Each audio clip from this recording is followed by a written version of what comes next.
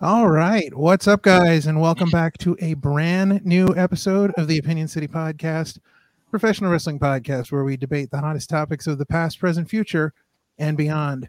We are your hosts. My name is Ralph Hind March. And I am Parma Sean Russell. And I'm ABJ, baby. There he is. All right. This week, let's just get into it. We have the one and only Anthony Blackwell Jr. from the ABJ podcast. This is basically going to be an Opinion City ABJ Supershow. This is a meeting of the minds, beating of both worlds. ABJ, how you doing, man? I'm doing fantastic. My voice might be a little hoarse. Last night I was at a wrestling show for the first time in a while, and I was a fan, so I was screaming and yelling and talking loud noises. So I had a blast, but I'm doing good, hanging in there. And thank you guys for having me. I appreciate you. No, thank you for coming on the show today, man. Yeah, absolutely. It's always good to have a fellow podcaster in the room, talking not just wrestling but all things podcasting, which is really cool. And it's interesting. I was telling Sean, so you and I actually sort of were right down the road from each other for a while there, with you being in Frackville and me being in Mount Carmel. Yeah. And it seems like being in Frackville, being in Schuylkill County, the Skook there, is a big part of your podcast, and you've got the background and everything. So what would you say is probably the best thing about living in Schuylkill County? Some of the best things about Schuylkill County are also some of the worst things. When you think of people in Schuylkill County, there's a lot of the perception of it's very close-minded. There's a lot of people who are very set in their ways, very old school. But there also is the same people who you think are the close-minded and old school and don't bother with anybody or don't like outsiders are also the same people. If your car's broke down on the side of the road, you'll have 3 people stop and ask if you're okay and help you out. It's when we love hard, right? So when you find your community in Schuylkill County, it's a great place to be. Just kind of going back, I'll kind of give some love to some Mount Carmel people here. Professional wrestler Tony Deppen has a brewery in downtown Pottsville called Pilgaroo, and you want to talk about a community, that bar is exactly what the heart of Schuylkill County is. I mean, whether it's a folk punk show or a punk rock show or an emo show or it's pro wrestling night or pro wrestling trivia, the community of what a place like that can bring is exactly why I love Schuylkill County. And it's a big part of who I am and shaped me who I am as a person. That's awesome, man. Yeah, that's really cool. Yeah. It's definitely a great place.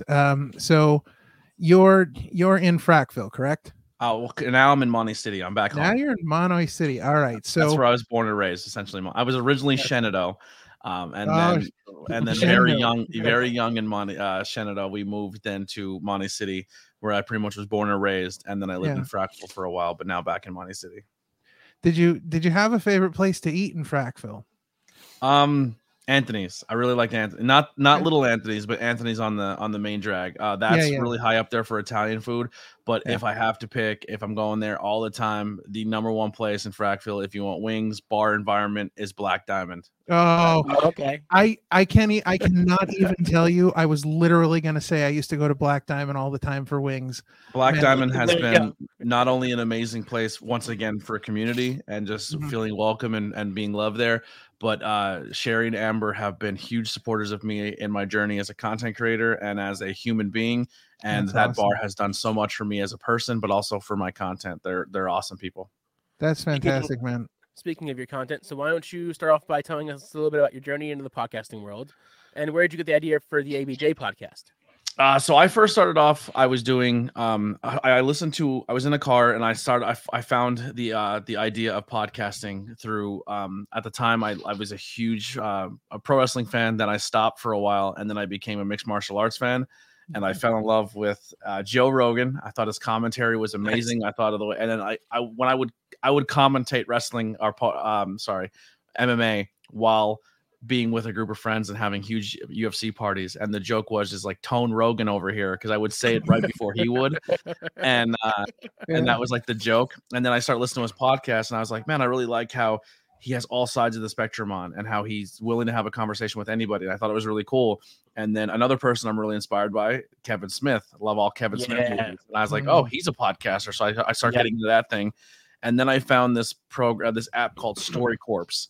And Story Corps is essentially, it used to be like a booth that you would like go into, and it would ask you a couple questions, and you would just tell your like a story about yourself. And I was like, man, this is amazing. And some of the stories that were in there, and it was just people on their phones. Like they would just record a story on their phone. And some of those stories were so powerful and so inspiring. And so like, man, if these people can go through their situations and come out the other end, that's inspiring to me. So I was like, I want to capture that. I'm someone who, School County, you walk into a bar, you get a beer, you never met somebody before in your life.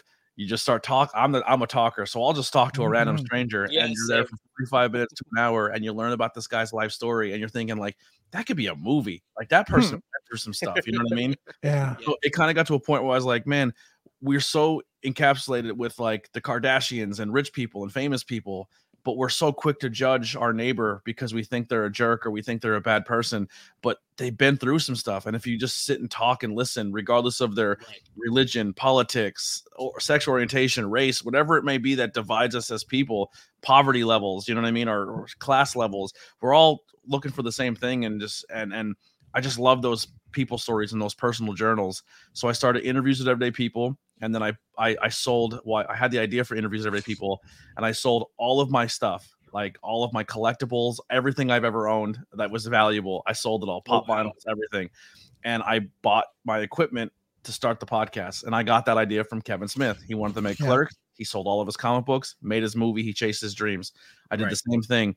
And then I had all this equipment, and I was like, well, I have all this stuff. Like, should I do more podcasts? I want to get back into pro wrestling. So the podcast kind of started my wrestling journey, got some friends in, started talking wrestling, start doing beer stuff, paranormal, pop culture. We had all these different podcasts. And then many hats. Yeah, I started this network, and then it was too much to run 5 or 6 podcasts at one time, and all the social medias, and then your Facebooks, your Twitters, your Instagrams for 5 different shows. So that's 15 to 20 posts a day, daily. So I kind of consolidated everything back in October of last year to the ABJ podcast, which is kind of just encompassing of everything and everything I'm into, but also using my name as the brand. So instead, like when I meet someone, I'm like, just search my name, you'll find my content, and being like, check out this name of this. You know, it was harder to kind of do that. So yeah, I started this. Then it's a lot of pro wrestling interviews, but I am open to talk to anybody about anything. Right. So, your podcast description says that you sit down with amazing people and learn about them. So, you kind of started off open to everything. And it seems like more recently, you've really kind of been focusing in on a lot of the wrestling content. Right. But are you looking to really kind of continue with the wrestling comment or content? Are you looking for other types of content? I know very early on you had like some people movie content and things like that. But what are you really looking to do from here on out? Are you just pretty much open to everything? I'm open to everything, but I will say, to stay loyal to who I am right now, what I've been doing, I'm going to be a lot of independent wrestling and a lot of wrestling. I just think that industry in that field is so much deeper than what people see on TV. When you learn about the people backstage and you learn how much they put themselves through, and like an 8-minute match is like 4 car accidents sometimes on some of their bodies, and they're doing it for pennies on the dollar, and it's just, and a lot of that comes down to trying to teach people, and it doesn't matter what field or what industry people are in, support and the love of the people who are into this industry is so pivotal and crucial to their growth and to their income and to their livelihood. And then you go on the internet wrestling community, and people are arguing about pro wrestling of who had more numbers at a TV show. It's like, who cares? Look at both those numbers, put them together, and be like, our industry's thriving. Why are we taking it backwards by comparing the two? It doesn't make sense to me, because you just boil it down to an independent level, and it's like these people are chasing their dreams. We talked earlier on the podcast. You guys are both Chikara fans. Like, you guys started 5 years ago going to Chikara shows and supporting that, and it sucks the way it ended. But you look at TV now, and those people were wrestling in front of 20, 30 people. Yeah. And now they're selling out Wembley Stadium. Like, that's sick. It's like nuts. It's nuts to hear that journey. I'm getting goosebumps thinking about it. And then the people who've been trained by those people are now the people that we support on the independent scene. And you're like, yo, in 10 years, they're going to be the ones on TV. Like, and I can't wait. Exactly. We're lucky enough to have their stories now because it's only a matter of time before they get there because how hard they work. Yeah. But yeah, I'm open to kind of circle back. I'm open to anything. I love independent movies. I love independent music. I love anything. If you have a cool story, man, you've been through something that you think somebody can benefit from, I want to hear your story. That's awesome. Really cool. Yeah. So what's one thing your wrestling podcast adventure did for you that you didn't really expect? Pro wrestling commentary, pro wrestling production, helping with booking, helping show agent, helping backstage agent. I didn't think any of that was a thing as a pro wrestling fan growing up. Right. I thought, man, I just really like this. And then I started the podcast just to kind of start talking about pro wrestling. And it all happened so quick. Like, I had an independent wrestler himself on, Andy Heder, great guy. He came on and we started talking, and then he's like, yo, you should come to shows that I'm at. And I would just kind of went in as a fan. And then me and BP would just like bring our Zoom 8.6 in the car. And on the way home, we'd put a mic on me and a mic on him, and we would drive home and talk about the show. And we'd be like, man, here's how we would do it. Like, because we would fantasy book it, not to discredit what they were doing, but to kind of like, man, what if they did this? What if they did that? Yeah. And then sometimes we were kind of bearing the lead because we were, I guess, smarter fans. So we were seeing what was happening before it happened, or they were listening and taking our ideas. But it turned into like, hey, you're going to do backstage interviews here, or hey, you're going to jump on commentary. Hey, you're going to come and host a convention in Toms River, New Jersey, and get to hang out with Sting and Nick Aldis and Matt Cardona. I was there for that one. I was there last year.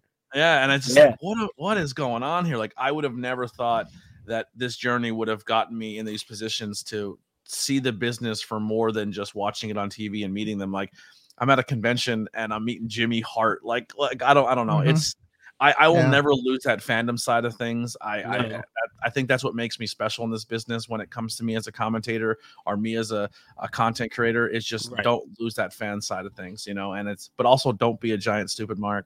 Everyone's a mark, but I'm gonna turn up to 13 and take the handle off. You know what I mean? So you hit on a couple really interesting things there. And when you talk about like the world of indie wrestling, you brought up some names: Tony Depp and Andy Heder. These are like really, really good people. I've known both of them for a long time, and just really good people that are just so talented at what they do. And it's like you're just waiting for them to hit that next level. You're waiting for somebody to finally take notice and say, hey, look what these guys are doing. And that's really what like the world of independent wrestling is all about. Just that wonder of, seeing people and being like, hey, it's only a matter of time till these guys hit the big time. So it's a really incredible feeling, being able to see that and know that, there's talent coming up that you're just watching now. So another good example of the shirt I'm wearing, Ace Austin. We watched Ace Austin wrestle in fire halls, and now this dude's in the Bullet Club. Like, are you kidding me? Like, it's crazy. It's so awesome to watch people who you've loved and been supporting at such a low level on the independent scene. Like, have we said before, like Orange Cassidy. I mean, at some level was a guy who was wrestling for nobody under a mask, and now he's the number one merch seller in all professional wrestling, and he's killing, like, what I mean? It's just, it's like Eddie Kingston like should be in jail, like, and now he's making millions of dollars in the industry he loves. You know what I mean? Like, it's, and I don't mean that disrespectfully to Eddie Kingston, but he'd say the same thing himself. Like, this has been a blessing for him. It's just cool to see people come up from nothing and now they're taking over the world. It's just fun. It's you mentioned about still having that fandom and still being a fan. It's crazy because you talked about like Sting and Nick Aldis and like these big names, and I mean we were at Steel Stacks, and I can just remember like waiting to go up to people and talk to them, like it's a great show, Wheeler Yuta and like all these different people, and you're just like, holy crap, I can't believe, like, you still feel it inside even when you see butterflies, man, people that are just like us, you know what I mean? Like people that are just out there living their dream, doing their thing, and you still, I don't think that ever goes away. That feeling that that excitement. The coolest one that just recently happened for me is I went over to London for AEW's pay-per-view, and I was there for like a week, and never been out of the country like that. It was scary, it was terrifying, and I go to Camden to go see Progress and Defy, and I was comped some tickets. Thank you, Justin. So I get to the show, and I'm like, oh, who's wrestling? I don't know the card. I know nothing about it. I just kind of walked in blank. And they're like, oh, this match is coming up. I kind of missed up the beginning of Defy. So I kind of came in halfway through because I didn't know I was welcome to the Defy show. I thought I was only going to be good for Progress. But they let me in for both. And as I'm coming in, Nick Wayne is wrestling Casey Navarro. Now, Casey's someone who I've been watching for 2.5 years all over the Northeast PA. Sure. And now I'm in a different country. And so is he. And he's doing his art against the biggest guy, like just signed to AEW, Nick Wayne, and they're killing it. They're tearing it apart. And then I'm in the merch line. I sneak into Casey's merch line, and he's trying to, like, someone gives him change, and he's trying to figure out his currency, and he's trying to like process it in his head. And I just yell, "Stupid!" Like, can I curse? Is that cool? Yeah, why not? I was like, it's not a bad one, but I was like, no, stupid ass American can't figure out this currency. Yeah. And he hears my voice, and he looks up, and he's like, "What the hell are you doing here?" I'm like, "We're in London, baby." Like, it's just cool, so man. Cool. Like, it's fun to watch. Like I said, it's just watch your friends succeed. So, why don't you tell us about your AEWON trip? How did that come about? So I started a Discord community, probably a few months into the start of the rebranding of my content, ABJ podcast. Right. And I was just joining other people's streams and meeting people and just building this community. And I met these amazing Australians in my life, Raz and Anastasia. And I was going through a lot of my personal life, and they were just like, "Man, have you ever left the country?" I was like, "I'm American, man. We don't have vacations. Like, what are you talking about?" Like, and right. What's a vacation? Holidays? What's that? Exactly. Yeah. I like, you know how you called holiday and you're away for a week? Like, we have like a weekend where we get 3 days off, and that's our vacation. Like, we go to the Jersey Shore for 3 days and then come home. That's a vacation in America. Exactly. And they heard that, and they're just like, "Nah, we're gonna change that. Here's a plane ticket, and here meet me in London, and we're gonna have a place to stay, and we're gonna hang out." And I just met this person who we met through content, and just been like a secondary family to me across the world, of using the internet in a powerful way, and met this dude who's like my brother now in another country, and we got to have an experience of seeing one of the coolest wrestling shows of all time. And that's kind of how it all came about. It was a gift, and they were super sweet about it, and it was a memory I'll never forget. Wow. That's really good. Yeah, so let's stay on All In for a little bit, because I mean, it's incredible that here, this dude from Central Pennsylvania is over there chilling out at the biggest wrestling show that we'll probably ever see in our lifetime. There's so many Keystone stickers stuck all over that city. Oh, that's amazing.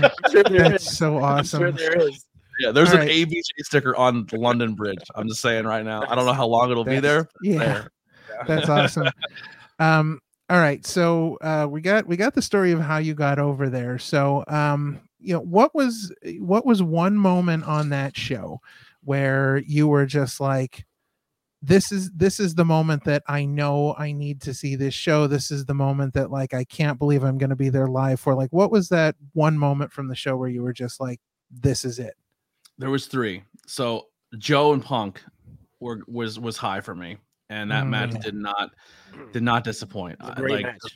The storytelling they did of how they showed their journey through ROH with their moveset, and then they did their moveset from WWE with some shots at WWE in that match, and then tying it into their AEW spin, and then kind of using the crowd of the hatred of Punk because he's anti-elite, and like, it was just a really good storytelling match. So that was very high on my list. There was matches that surprised me. Jericho Ospreay. I'm a Jericho fan, but I know what Jericho is in his career, and some of his matches just don't do it for me. And everyone talks about Will Ospreay being the greatest wrestler in the world, and I put him high on that list, but I was like, I don't know if he's the greatest wrestler on the world. and then seeing Will Ospreay live, he is 100% the best wrestler in the world right now. He made Jericho look like he was 18 years old again. It was a banger, and just to hear a really good match, just to hear the crowd really get behind him was cool. Seeing Sting live wrestle, never seen that before. That was fun. The stadium stampede. Is that what they call the stadium stampede? Yeah. Mm-hmm. Yep. Once again, you're watching Claudio. You're watching Chikara wrestle in Wembley, and just like to hear the crowd erupt for Orange and hear the crowd erupt for Kingston. They come back through blood and just like nuts. I'm sure. As a Northeast wrestling fan, that match was special. You know what I mean? Because that's everyone we've been either we're connected to via who's wrestling now, and that's who trained them, and that's who gave them their lineage of where they are now. So that match was super special. And then the main event. I'm a giant Adam Cole mark. I like MJF. He has really won me over as a talent in this company, in this business. He's proven to be something special. MJF as a locker room leader, as a character, they invoke so much emotion in that match. It was so well done, and how they open the show and how they close the show, and then just being that bookends of the show. It was. I don't think I've ever experienced a wrestling match like that in my life. Just the way they drew the feelings out of everybody. It was really special. It was a overall very Saraya winning was dope. I would have loved to see Adam Cole walk out of Wembley with the world champ. We didn't get that, but overall, just it was magical. But I was mostly Adam Cole, and MJF was the special one for me. So, what was the best thing and what was the worst thing about being in London? The worst things are just so petty. So when I say worse, I don't think like worse is like they were a deal breaker. But crossing the street is different in London because you're trained in America to look right and then look left. You will die doing that over there because the traffic comes in a different direction. So I almost got hit by a car twice a day, every day there. That was fun. Ordering on the menu was weird there because I'm uncultured American, so I go and I order a burger, which, by the way, everything on a burger bun in the UK, or I guess everywhere in the world except America, could be anything. If it's on a burger bun, it's a burger. Whether it's beef, chicken, fish, it's a burger. I hate that. That's not the same thing. No. So don't like that at all. So I order a burger, and I got burger and chips. So in America, it's not uncommon to get potato chips with your meal, right? That's like a bar food staple, right? And they sent out fries, and I was like, "Yo, they messed up, but that's dope. I got extra food." And they're like, "No, chips or fries here." I'm like, what?" I was like, chips, meat, fries over there. Yeah, I was like, I thought I got hooked up, you know? Yeah. That was different. Just hearing people like we were in London, so London's like UK's New York, so everyone from every culture is there. I love that. And as soon as they hear I had an American accent, it was just like, can we talk to you about your country? I was like, yeah, can I talk to you about yours? And just like learning from each other was magical. Seeing other wrestling fans in London, like you'd walk down the street and see someone in the shirt and you're just like, man, that was cool. Exactly. It was just, man, I'm a huge Beatles fan, so I got to see a bunch of Beatles stuff. I got to go to Abbey Road. I got to go to the rooftop where they did their last concert. It's just, I don't know. I just feel like I should have been in London. I want to live there. I'm being honest. Like, I love their music. I love the culture there. I love everything about it. I would go back tomorrow if I had the money. So if anyone would like to send ABJ back to London, there you go. Here's your advertisement. Yeah. Well, sign up for the Patreon. Send ABJ to London. Well, listen, and on top of that, now you can add possibly another historic moment. You might have seen Punk's last wrestling match if things don't work out. I think he'll be back. I don't think it was his last match. It's definitely his last match in AEW, but I think he'll be back. Yeah. I think it's 100% he comes back. Somewhere. Yeah. I don't. WWE. TKO loves CM Punk. Dana White loves CM Punk. They are employing CM Punk for commentary on the MMA side. It is no longer a McMahon run company. CM Punk will be back. All right. I get that. I mean, everybody's got their opinions. Like one of my coworkers says, I'll see it when I believe it. Yeah. I think you'll see it. I think you'll see it sooner than later. All right. Well, listen, are you willing to guarantee that? Yeah. Are you willing to make a bet here on the Opinion City podcast? Yeah, I will make a bet. You will see CM Punk back. Because every time we guarantee something on this show, it doesn't happen. I just want you to know. So it will. I will. I'm pretty good at my reads. I feel like that will definitely happen. Yeah. So you mentioned seeing fans from all over in London. There, did you see a lot of other people from the U.S. and did you get to talk to people from a lot of different countries? Mm-hmm. Yeah, I did meet a lot of United States people, a lot of Australians. It was crazy. It seemed like every person we met was an Australian or American, which was nuts. Because him being from Australia, maybe from America, that was fun. Mm-hmm. Trying to think. Yeah, a lot of different. I had a friend who was from where I'm from. Actually, he's from the Mount Carmel area as well, and he moved to London. And he's been there for a while. Oh wow! And it was so I got to reconvene with him, and he was at Wembley, so that was cool to meet him up. James, check out his podcast, Addictively Speaking. He's recovering, and he talks about addiction and stuff like that. Really good guy.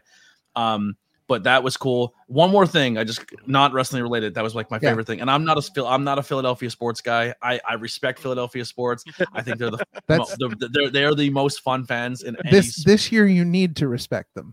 Yes, there you go. There you go. I hate baseball, but watch Philly's home games on. Yeah, we got to go check that out. It is fun. So there's a tunnel in London. It's an old abandoned subway tunnel, and I guess the rumor or the story is that Banksy bought this tunnel and turned it into a public art space, and it's protected. And anyone can go in this tunnel and perform art. They can spray paint the walls, they can tag it, they can do whatever they want. You go in, you take a picture. Cops walk in. There's 8-year-olds spray painting the wall. You know what I mean? And cops just make sure everyone's safe because it is a tunnel. It can be sketchy. There's not, you know what I mean? But they police it and everything's safe. And people go in there and put these beautiful murals up. And then the next day you come back and it can be a completely different tunnel because it's just constantly changing. There's no rules. The rule is essentially you paint, you take your photos, and you can come back the next day and your stuff's painted over. Yeah. The whole tunnel smells like paint. It's crazy. But you halfway through the tunnel, my friend from PA was like, yo, you have to come experience this. So halfway through the tunnel is a Philly sports bar. It's like you are walking into Pennsylvania while you're in London. You get a Philly cheesesteak. You can get a pizza steak. It's all Philly themed. There's Delco flags on the wall. Oh, that's amazing. Jason Kelsey's Mummers outfit is in there. There's a giant Nick Foles mural on the wall. Yeah. It is like walking into Pennsylvania. That's crazy. Every dive bar in Pennsylvania has dollar walls where everyone puts $1 for good luck. There's dollars, American dollars, all over the walls. I was like, it felt like being at home. It was so dope. It was my favorite part of being there. Yeah, that's really cool. All right, getting back to your podcast a little bit, I want to know, in your opinion, what makes the ABJ podcast stand out from other wrestling podcasts? I feel like I build a genuine connection with my guest. I feel like it's not just a fan talking to a wrestler. I think it's two people who I feel like I get them to lower their inhibitions a little bit. I feel like I get them to be more comfortable. I feel it's more of a conversation than an interview. And I feel like I can adapt. I have some questions that I have baseline, and I've learned how to read my guests and gauge their comfortability and where they are mentally in the interview. And I can steer the conversation based on what they're giving back to me. So I feel like I'm a pretty decent interview, and I'm getting better every time because I study other people who do interviews, how we talked about before. Kevin, Joe Rogan. I grew up as a Howard Stern fan. I'm 13 years old listening to Howard Stern. You know what I mean? Yes. Yeah. So I feel like I'm a good conversationalist. I feel like I'm a good just interview. And like I said, I get to really pick their brains and get to know them a lot at shows, and I translate that over to a friendship that you're seeing two people just talk. Like Chris Van Vliet, he interviews people. Renee Paquette interviews people, and it feels like two friends in a room having a conversation that you get to listen in on. Exactly. And I try to replicate that. Right. That's awesome. No, that's really cool. Yeah. So before we move on to some other content here, one last question about your podcast. So what has been your biggest challenge when it comes to making your own podcast and doing all of this? And, how have you overcome that challenge? The biggest challenge has just been financially and chasing this dream, but also like I said to myself, I don't want to be a 9-to-5 guy anymore, and I'm going back to being a 9-to-5 guy. I'm someone who his entire life lived comfortably of like punching a time clock and working 12 hours and beating my body up. I was diagnosed at a young age with a joint disorder. So as I keep getting older, it's just harder to do that style of work. I'm not educated. I live in Pennsylvania. So you just got to kill yourself to make a living. And when I say kill yourself, I mean your body and mentally. It's just that blue collar style lifestyle. And I always felt like, I'm not trying to sound egotistical or anything, but I always felt like there's more to me than that. And I wanted to prove it. And I wanted to chase this dream of being a content creator or a commentator or whatever it may be. Yeah. So the biggest challenge was just really dedicating my life to it and sacrificing time away from friends and family and losing friendships and losing relationships for this. And that's been the hardest challenge. And that's the biggest thing I'm probably going through right now, of just like being stripped down to nothing and then starting back over. Yeah. Yeah. That's gotta be a tough pill to swallow, going from like the whole network down to just, hey, now we're the podcast. Yep. Yeah. Tough. Very, very hard. But you're still killing it, man. I see the view, your views are crazy. You're doing very well for someone who's going through a lot. Like you wouldn't know it. You wouldn't know it, but Yeah, it's hard to, and staying true to yourself is tough, right? So like there's a lot of content creators who are like, I want to get this person because they've been on TV, and my goal from the beginning is if I can get those names, I will. If talking about mainstream wrestling isn't something I wanted to do, I love it, but I want it to be centric on just independent wrestling. But it's hard to grow when all you talk about is the indie scene, because not everybody cares or is even aware of the indie scene. Yeah. So the fact that I'm being charted and I'm being ranked and I'm just talking to independent wrestlers is a huge accomplishment to me, because it's not easy to break into a wrestling market when all you're talking about is independent wrestling. You have to kind of make content you don't want to make to get ahead. And it's tough to stay true to yourself in that aspect. Yeah. That's really interesting, some of the stuff you say, because I feel like you and I have kind of almost gone down the same path, because like, financially and everything, I'm in the same boat you are. I mean, I don't want to be working 9 to 5. I'm hoping not to have to be working 9 to 5 soon. It's just not. And you think about all the things you want to do. You think about all the things you can do, and all the stuff that you can put out there, and the value that you have as a content creator. And it is hard sometimes, because you try to balance what you want to do and what you have to do. When I came up with the idea for all of this, I mean, I have been in my journey, I have been a lot of places and done a lot of things. I mean, I've met like 450 different wrestlers over the years, just going different places. And like the indie stuff is where I really kind of made my stride, because I didn't just, going to Chikara, you don't just go to Chikara. No, you become a part of a family there. Like you meet these people, you get to know these people, you become friends with these people. I mean, we've had Razorhawk on the show, we've had Ultimo Ant on the show, and awesome people. I'm great friends with both of them. Great like people, I see them out places, and we stop and talk and catch up, and it's just, I mean, that's the big difference, I think, between the indie world and the content that we have to do, that we have to get our names out there. But you and I are on very similar paths, but you've definitely been killing it. Appreciate that. The podcast is very well received, I know. Absolutely. A lot of people out there really enjoy it. So it's great to take a moment and just celebrate that, because you have been really killing it. I appreciate that. Thank you so much. Yeah. And what you're describing of like that environment of a Chikara, I mean, realistically, I don't want to take away that experience from Chikara or say it's not special, because it 100% is, but a good wrestling promotion, that's what you want. Like you want your fan. Like, some wrestling promotions look at their fans as just ticket buyers, and then then there's wrestling promotions who look at their fans as an extended family. Sure, like they are buying tickets, and sometimes they get caught up in a thing where it's like, well, they're my buddies, I'm gonna let them in for free, and then they start losing money, and then people aren't getting paid, and then people go away. So it is a business at the end of the day, but if a good promotion can balance, we're a business, but also let's give our fans that experience of this is a family. Like it's awesome to walk into a promotion and you see fans getting to their seats and they get seats with each other because that's their experience of meeting their friend, because they only get to see each other once a month at these shows. Right. And then the fans are out there hugging each other and receiving each other. And then the talent comes out from the back, and they, whether they're a good guy or a bad guy, they're like, they have their groups of fans and they go and support them and they love them. Like that's that's the mark of a good independent wrestling promotion. And that's what makes it so special. There's so many layers to a wrestling show. And this is why I try to encapsulate it in my podcast. Like that, what we're talking about there from a fan experience. And then you go behind the curtain and it's the same thing from the boys and the girls. Like, hey, I haven't seen you in a month. Like, how you been? Like, hey, I seen you on social media. You had this great match last week. I love that.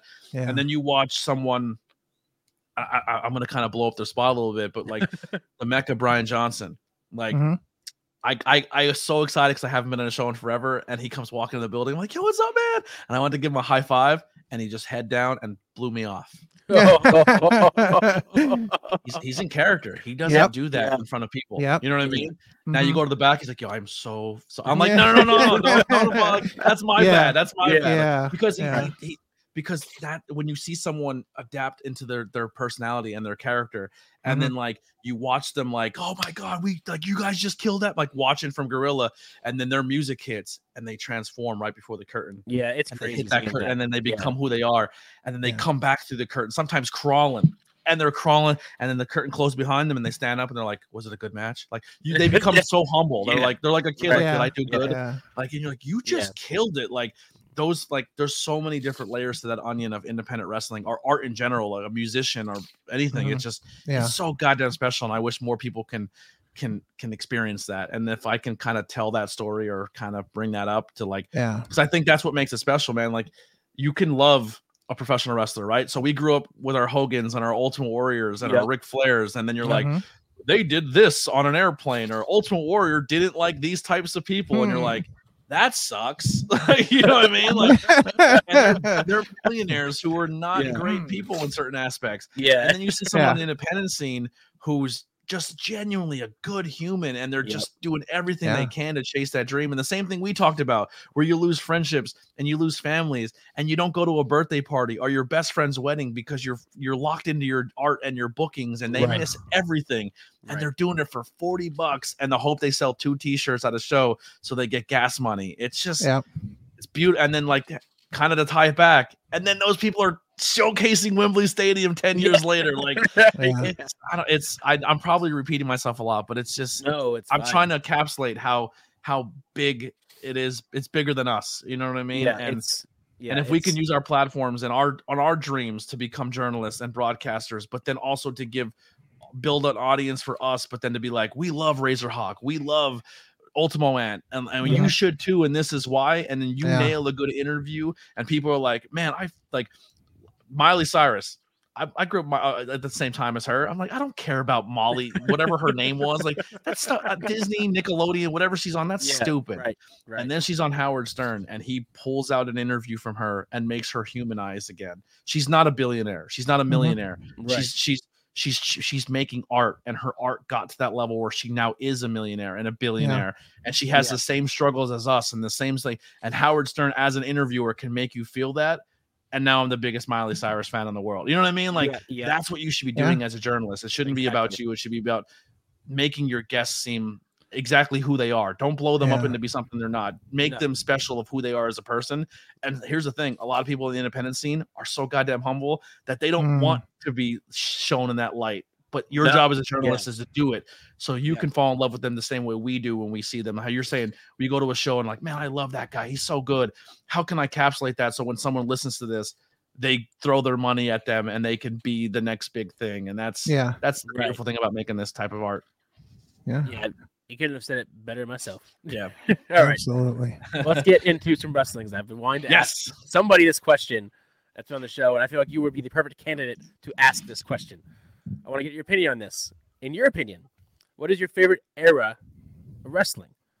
The Attitude Era, the Ruthless Aggression era, or as they call it, the Reality era? Ooh, it's tough. All right, so growing up, I thought the Attitude Era was cool, right? I didn't watch Ruthless Aggression. I was checked out at that point. I was full MMA at that point. Ken Shamrock and Tito Ortiz stole my heart, and I was UFC ever since. Nice. And it may sound corny and it may sound stupid, but like I went back and I watched the Golden Age. I watched the Macho Mans, and I love that era. The Attitude Era was amazing. I think we need to look at today's era and really, instead of just taking it for granted of what we have, the athletes that are wrestling in today's era right now are light years better than what we see now. I think we have too many people from the older generations telling the new generations of why their era isn't good because they don't do it like they do. It's two different eras. Yeah. The Attitude Era was just as much not received well by the people who were there before them. You know what I mean? Like, stop tearing down this era right now because, and I'm not trying to be mean, but like because of the Jim Cornettes and the Bully Rays telling you it's not cool. But every time Bully Ray takes a booking, he runs right back to this era, but he'll go on a radio show and say, I hate everything that's happening right now. It's like, stop that. Like, stop listening to that. Like, their opinions, they can have their opinions. They're legends. Jim Cornette is the greatest wrestling historian in the business and of all time. And his opinions are valid. But also, just because he doesn't like something doesn't mean you can't. Right. You know what I'm saying? I love today's era of wrestling. I love the fact that we have a modern day WCW, AEW within that aspect. I love the fact that we have a WWE. I love the fact that our ECW over the world right now is GCW, and how we have the MLWs out there. Like NWA is still a thing. The independent scene is huge. I can go and subscribe to Pro Wrestling Premier Network and watch independent wrestling, Fight TV and watch independent wrestling. I can watch IWTV and check out wrestling. Like this era of wrestling is so awesome. And the fact that we can tweet and meet independent people and talk to them, like, I love it. I think today's wrestling is better now than it's ever been in the entire history of the company. And that's not talking numbers. That's not talking about money made. That's not talking about kayfabe. I just think right now is my favorite era. Right. I think that's really interesting. A couple things you said there. One, people taking the era for granted. I think that's something as wrestling fans that we have a tendency to do, is that we look at what we've got currently, no matter what era you may have been a part of, and we look at that and we take that for granted. And it's only years later where we start to get this sort of nostalgic, I can't believe that I wasn't more in the moment in what we had back then. And I think a lot of that is why people clash sometimes. But the modern era that we are living in, I don't think we've ever lived in a time before where we could have an entire week where there was possibly brand new content every single day of the week. We've never lived in a time like that. Entire week of wrestling between Raw, NXT, SmackDown, Impact, AEW. There's literally from Monday through Saturday and every other Sunday, there is wrestling to watch. New Japan, strong New Japan America. It's Stardom's blowing up. Just the explosion of wrestling on the internet. Just the explosion of we now have access to that we never had before is just absolutely crazy. If you'd have ever mentioned to anybody that there could have been a streaming network online that just covers wrestling 24 hours a day, like you would never have imagined such a thing. And here we are as jaded wrestling fans living in that era. And it's crazy incredible. Too, man. Like you watch weekly television, right? And for me, like some of the weekly stuff is tough to watch. More on the WWE, thank you. More on the WWE side is because I feel like WWE right now, and I'm not shitting on one company, but I feel like WWE right now is kind of in a point where like, why do I need to watch your weekly television? Because then when I get to a pay-per-view, it's a 3-hour pay-per-view, but an hour of your payper-view is recapping everything for the entire, like, I don't need to watch it anymore. Like I loved NXT Black and Gold, but like I didn't need to watch because most of the pay-per-view would catch me up, and it was too much promo, too much recap.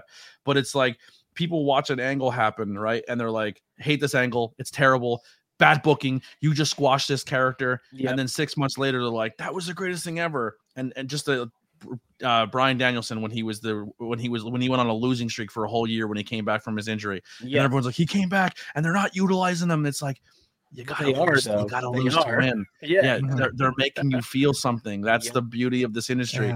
I think more people need to realize that weekly wrestling is not a sport. I'm sorry. I hate to break it to you. You're not allowed to say the F word. It's fake. It's fake. It's fake. What they go through is real. 100%. Yeah. What they put their body through is 100% real. Yeah, exactly. But this is fake. This is not a sport. When people stop looking at professional wrestling as a sport, people will appreciate it more for being entertainment and being art. Yeah. So when you don't like something that week, let it time to simmer. Give it time to develop. They have a whole month to work that angle. They need to start somewhere. Stop tearing it down week 1. No one liked the New Day at first. Yeah. Now they're the longest reigning tag team trios in the history of wrestling. Yep. Let it cook. Let the artist be art. Like, just because it's not your art doesn't mean it's not good art. Exactly. Right. The biggest thing, I call it the WandaVision effect. Remember when everyone every week was fantasy booking WandaVision and thought they knew all the answers? Yeah. And everybody ran to TikTok and they're like, well, in this comic, they said that this is this and this, so they're going to do this. And like, no, they're going to make their own version. And they're going to do what they want to do. And then when they finally got an ending, which if you removed yourself from the internet wrestling, the internet community of everybody fantasy booking and just watch the show for what it was, you're like, that was a great show. Yeah. Probably to this day, one of the best things Disney put out in terms of Marvel on a television show. But if you sucked yourself into thinking that your opinions of how it should have been, you hated the ending. You know what I mean? Because you overbooked it and didn't think it was what it should have been. It's just, I don't know. Wrestling gets that thing too. It's called, I like to call it the WandaVision effect. It's like, I think it should have been this, and it's just like, no, it's not your toy. Wrestling promotions is their sandbox and their toys and their money, and they're gonna book it the way they want, and either like it or don't like it, or find something else in the show you do like. Yeah, it seems like, at least with mainstream wrestling, that as much of a boom period as we're in now, doesn't seem to be grabbing our attention as much as like the wrestling on the independent scene, and I'm curious, why do you think that is? What's the main difference between indie wrestling versus mainstream wrestling? I think people, I hate the term clout chase, but I think people immediately attach themselves to the top and say, this is the best because we're told it's the best because it's the most money invested into something, and they have the better production and the better lights and the better sound. But we go to an independent show and say, yo, I got to go talk to them. That was cool. Like maybe it didn't have a light show or they're wrestling in a gymnasium, but that feel of family, that feel of the promotion caring about your interests and the talent caring about you, that's what makes it special to us. And then and how we talked about earlier, when we get to watch that person who wrestled in front of 3 people are now on TV. Now we want to support the mainstream media more because of they gave our boy a shot. Yeah. And I wish more people would go back and say, like, I had an argument not too long ago about the Nick Wayne situation. Like, he's 18. He doesn't deserve what he has. I'm like, Nick Wayne's been doing this since he's 13. He has more in-ring time than some professional wrestlers do 10 years into their career at 18. And I say to them, like, you don't like Nick Wayne now, but Nick Wayne is your next Tyler Black, who became Seth Rollins, who's ranked #1 in the world as a professional wrestler. Absolutely. He was backyarded. He was traveling at 13 years old and booking shows in people's backyards and grinding. And now here he is now. Like, I wish more people would break that mainstream stuff down and see where they came from first, and then be like, yo, I have an independent show this weekend. It's okay. If you don't see the live wrestling show on pay-per-view, it's still going to be there. It's on every major streaming network. Yeah. Take your Saturday off and go watch an independent show and just get that vibe. I guarantee you'll have a good time. That's exactly what we say here on Opinion City, is that with most indie wrestling, it's just a vibe. Like, I went to my first LVAC show. It was the Dio Stacks 2 show with Ralph, and that's what it was. It was just a vibe. Yep. Everyone, it was like everyone different. It was like everybody knew everybody already, and we just met, and everyone's like, they want to talk to you, they want to see you, they want to meet you and greet you. It was just really, it was a whole experience other than just going to a wrestling show. Like, at one point during the show, and I don't mean to gloat or gush, but this was just my moment.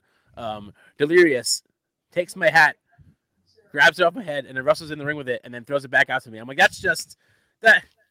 That's cool. That's just how it my favorite LVAC moment is Avery Good's last match, and we're front row. And we only picked the one side of front row so we can be a barrier for the cameraman that we're friends with that works for IWTV. Oh, nice. So we were kind of like helping him and with his cable while we're actually watching the show, because we're production guys who are trying to be fans but can't get our mind out of helping the production team. Exactly. But Kerry Silkin, who I became friends with, who's the former owner of ROH and loves, and all those people at LVAC he's big fans of, and he's a big cheeseburger guy. So the former owner of ROH, who just weeks before sold it to Tony Khan, is front row at an independent show taking photos as a proud papa of CB in the ring wrestling. I'm like, I love this. This is so pure. Yeah, Kerry was at both Steel Stack shows. He's a big LVAC fan. Yeah, he just loves to come and hang out. He's a great guy. Drew Gulak was there last year, and he just was hanging out, talking to the boys.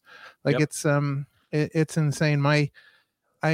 I remember, and we talk about like the vibe and people feeling like family. I can remember one year at King of Trios, I was standing in line outside waiting to get in, and this dude in line behind me says, is this your have you been to these shows before? And I'm like, well, yeah, I've been to quite a few of these. And he's like, this is my first show, he said, but I had to come and see my buddy wrestle. And I said, your buddy? And he's like, yeah. He's like, I'm good friends with Dasher Hatfield. He's like, we grew up together, and like, we live down the road. And he's like, you have to come see me wrestle. So I came to see him wrestle. So a few minutes go by, and this woman comes up and she starts talking to him, and they get in this conversation, and she walks away, and he turns to me. He's like, yeah, that was Dasher's mom. Like, just randomly, like, moments like that. But that's like, awesome. Yeah, everybody just feels like a family. And the LVAC, honestly, I mean, that's the closest thing to Chikara I think I've ever felt. Yeah, they are just for real killing it as far as just that. Check out High Tension, HCW. High tension shows, because a lot of that is the new generation of Chikara who moved over to there, and they bring a lot of that vibe. Yeah, we'll definitely have to check that out. Yeah. There are just so many independent wrestling promotions out there. So if you can try to narrow down, what are some of your favorite ones that you currently keep up with? So first and foremost, my number one is where I work the most and where I do commentary. But it's not professional wrestling; it is stunt fighting. Ooh. Take that, that State Athletic Commission. The Sanctuary. I love the Sanctuary. For me, the important part of professional wrestling or stunt fighting or anything is the art aspect and telling the stories. And I think I'm really proud of the storytelling they do there. And I think it's really fun that, like, we don't know who's going to come week to week, because it's a situation, just to kind of pull the curtain back, no one gets paid, right? So Trotsky is a former professional wrestler, also stuntman. He helped he was in the movie business, he was in the wrestling business. Has had ups and downs like any other person, depending on who you ask or talk to about him. You might get a good report card, you may get a bad one, but I will tell you this: that he's a great human, and he'll do anything for you if he cares about you. He has his ups and downs just like anybody else. But this guy is dumping money left and right into an old church to keep it up and running and to pay the bills, and his family and his mom and his dad are there every show working. Sure, yes, maybe we're not getting paid in that aspect, but you walk into that building and you get the foot, and you have a photographer who shows up, and it's just essentially everyone who's just chipping in to make art, and whatever comes out of it comes out of it. We don't even charge people at the door to come in. Like, you want to walk off the street and come in and see a match. It's such an amazing atmosphere there. Yeah, that's awesome. And you look at the history, man. Like, Bowens wrestled there, MJF wrestled there, Britt Baker wrestled there, Ace Austin is there, all that here, there. Jamie Senegal, Daphne was there. Like, people who worked there are on TV, and a lot of them say is like, man, it was the first time I felt like I was TV ready because of the way the production team is. I love working there. I love the environment. The family that we have there is beautiful, and I think there's a lot of sleeper people that people should be knowing about there that we'll get into later. If I'm not mistaken, they're very involved in the community as well. They have a lot of I was there one night for a show, and they actually had local politicians who were there in the building and just talking to fans, and like they're very well respected in the community, and that's also important. Also a very big advocate and home for if you don't feel welcome because you may be in the LGBTQ community, because they're under attack. They have a lot of hate going towards them because they just want to live life. They want to be just like everybody else. And there's people who walk by a church and see a giant rainbow flag, and they just come in on that aspect, and they're like, oh, you don't like wrestling, but you need somewhere to feel, and you want someone to just care about who you are as a person. Welcome, come in here. We had a kid the other day come in, and he's 13 years old, and he's out, you know what I mean? Which is insane to me. Like I knew kids who went to school with who didn't want to be around anymore and unfortunately took their own lives because they rather do that than worried if they're going to be accepted. And this kid is like, I'm getting picked on and bullied and then this. And so he just doesn't really know much about wrestling. He's fallen in love with it, but like he comes with his friends and it's a place for him. It's a sanctuary. It's a place for him to feel welcome and he feels okay to be who he is. And that's important too. And it's all done in the power of professional wrestling or stunt fighting. Wrestling is just, I wish people would understand that wrestling is just more than fake fighting. Like we've been saying this whole show, it's about the community. It's about a vibe. It's about feeling like you're more than just a ticket holder, that you're a part of the show. Like when I've been to both OVAC shows with Ralph, I never felt more at home than when I was on the last 2 Jericho Cruises I was on. I never felt more at home in that environment than being anywhere else. It's just you're amongst peers and everyone's there for the same thing and everyone just wants to have a good time. It's so many different cultures and so many different races and sexual orientations and it's beautiful. They don't care about who's versing who or whatever. They just care about watching good wrestling. Like that's all. That's, at the end of the day, I don't care whose side you're on. I don't believe in the whole, this tribalism. It's just watch good wrestling. That's it. Just appreciate wrestling for what it is, and that's how it should be always. Another good promotion. It's a network of promotions. So if you go to one, they have a team of other promotions. They all work together. It's High Tension Wrestling. Helped out a lot with their production team and did some commentary here and there. But I started with them when they started doing Camp Leapfrog. Camp Leapfrog was essentially Chikar 2.0 for the most part. But that was really cool. And that's where I kind of met a lot of those people who came from that school in that era. And they're some of the most amazing and beautiful people. And that was during a pandemic. So we had no fans, no nothing. And that was just kind of like just making cinematic wrestling, which my heart, I wish we can kind of still do in a way because it was so much fun. I'm sure it was, that was really cool. All of their stuff is on YouTube as well as Sanctuary. So if you go to Sanctuary on YouTube and High Tension, all their stuff is there.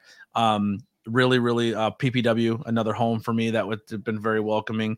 I don't know the future of them now, but I first it was Outbreak and now it's AXW. That's another great company. Another one to keep an eye out for. Orochi is another one in the area. Of course, LBAC.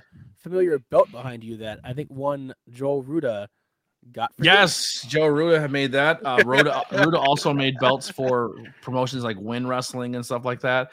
There's just so much. The best thing I could do is like follow people like myself, follow people like Opinion City because they're out there. They're out there grinding. Follow your independent wrestling journalists because we're going to put you on to some really, really talented people and really talented promotions that you should be investing your time into.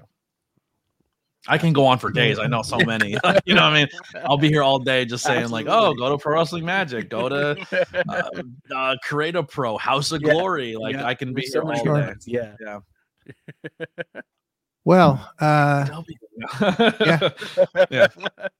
awesome. So this is it's been great getting to catch up with you and learn a little bit about your podcast and get some of your views on wrestling here, but we've got a little bit of business to take care of, so we are going to take a short break while you check out this message from our sponsor, Ref Larry's Wrestling Collectibles. And what a great guy he is too. Oh, he's phenomenal. He's if you have not met Larry Peace, get out there. He probably has no idea who I am, but I went to his way back in the day. I think I wasn't even a content creator yet. I just stumbled into like I call them dirt malls. That's what we call them out here. Yeah. They're just like exactly. Yeah, they're just little buildings. That's like kind of essentially PPW is in a dirt mall, but it's beautiful. Right. Like when I say dirt malls, I don't think they're dirty places. Like they're beautiful places. But I kind of if you're from Pennsylvania, you know what dirt mall means. Yeah, you're picturing one in your head right now. Yeah, I think in their mind, when I say dirt malls, I just see like toilet paper. I don't know. But No. I walked into this building and I'm walking around and it's like everyone's grandmother's attic and just all this old stuff like glassware and stuff. And I turn this corner and I just walk into like this wrestling haven and there's people's gear on the wall and it was all autographed and every figure you can imagine. And there's this that's cool. Big smiling redhead just back there, and he's just smiling.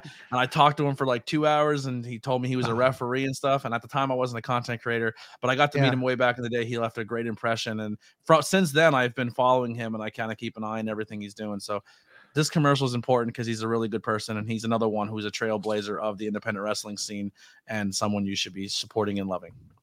Absolutely. So check out this ad, and we will be right back with our main event right here on the Opinion City podcast. 1, 2, 3, 4. Introducing Ref Larry's Wrestling Collectibles, your ultimate destination for all things wrestling nostalgia. At Ref Larry's Wrestling Collectibles, they don't just sell items, they curate memories. Whether you're a fan of the classic era or modern showdowns, they've got something for everyone. Ref Larry's Wrestling Collectibles sells DVDs, books, magazines, action figures, and so much more. So stop on by Ref Larry's Wrestling Collectibles, where every piece tells a story and every fan becomes a part of the legacy. Ref Larry's Wrestling Collectibles is conveniently located inside Mother Tucker's Antiques and Collectibles, located at 566 North Reading Road in Ephrata, PA. Stop on by Thursday through Monday, 9 a.m. to 5 p.m. Give them a call at 717-405-0153 or find them on social media at Ref Larry's WC. Ref Larry's Wrestling Collectibles is a proud sponsor of the Opinion City podcast. And now, back to the show. That graphic of everyone cheering and the girl just going, yeah, is my honestly, so my favorite is the dude at the end that's doing the little wave. Doing the little wave. Yeah. We are back here on Opinion City, and we want to thank Ref Larry's Wrestling Collectibles for being a proud sponsor of the Opinion City podcast. If you'd like to become a sponsor, please send us an email at opinion.citypod@gmail.com. So that means it's time. It is time to get into our main event.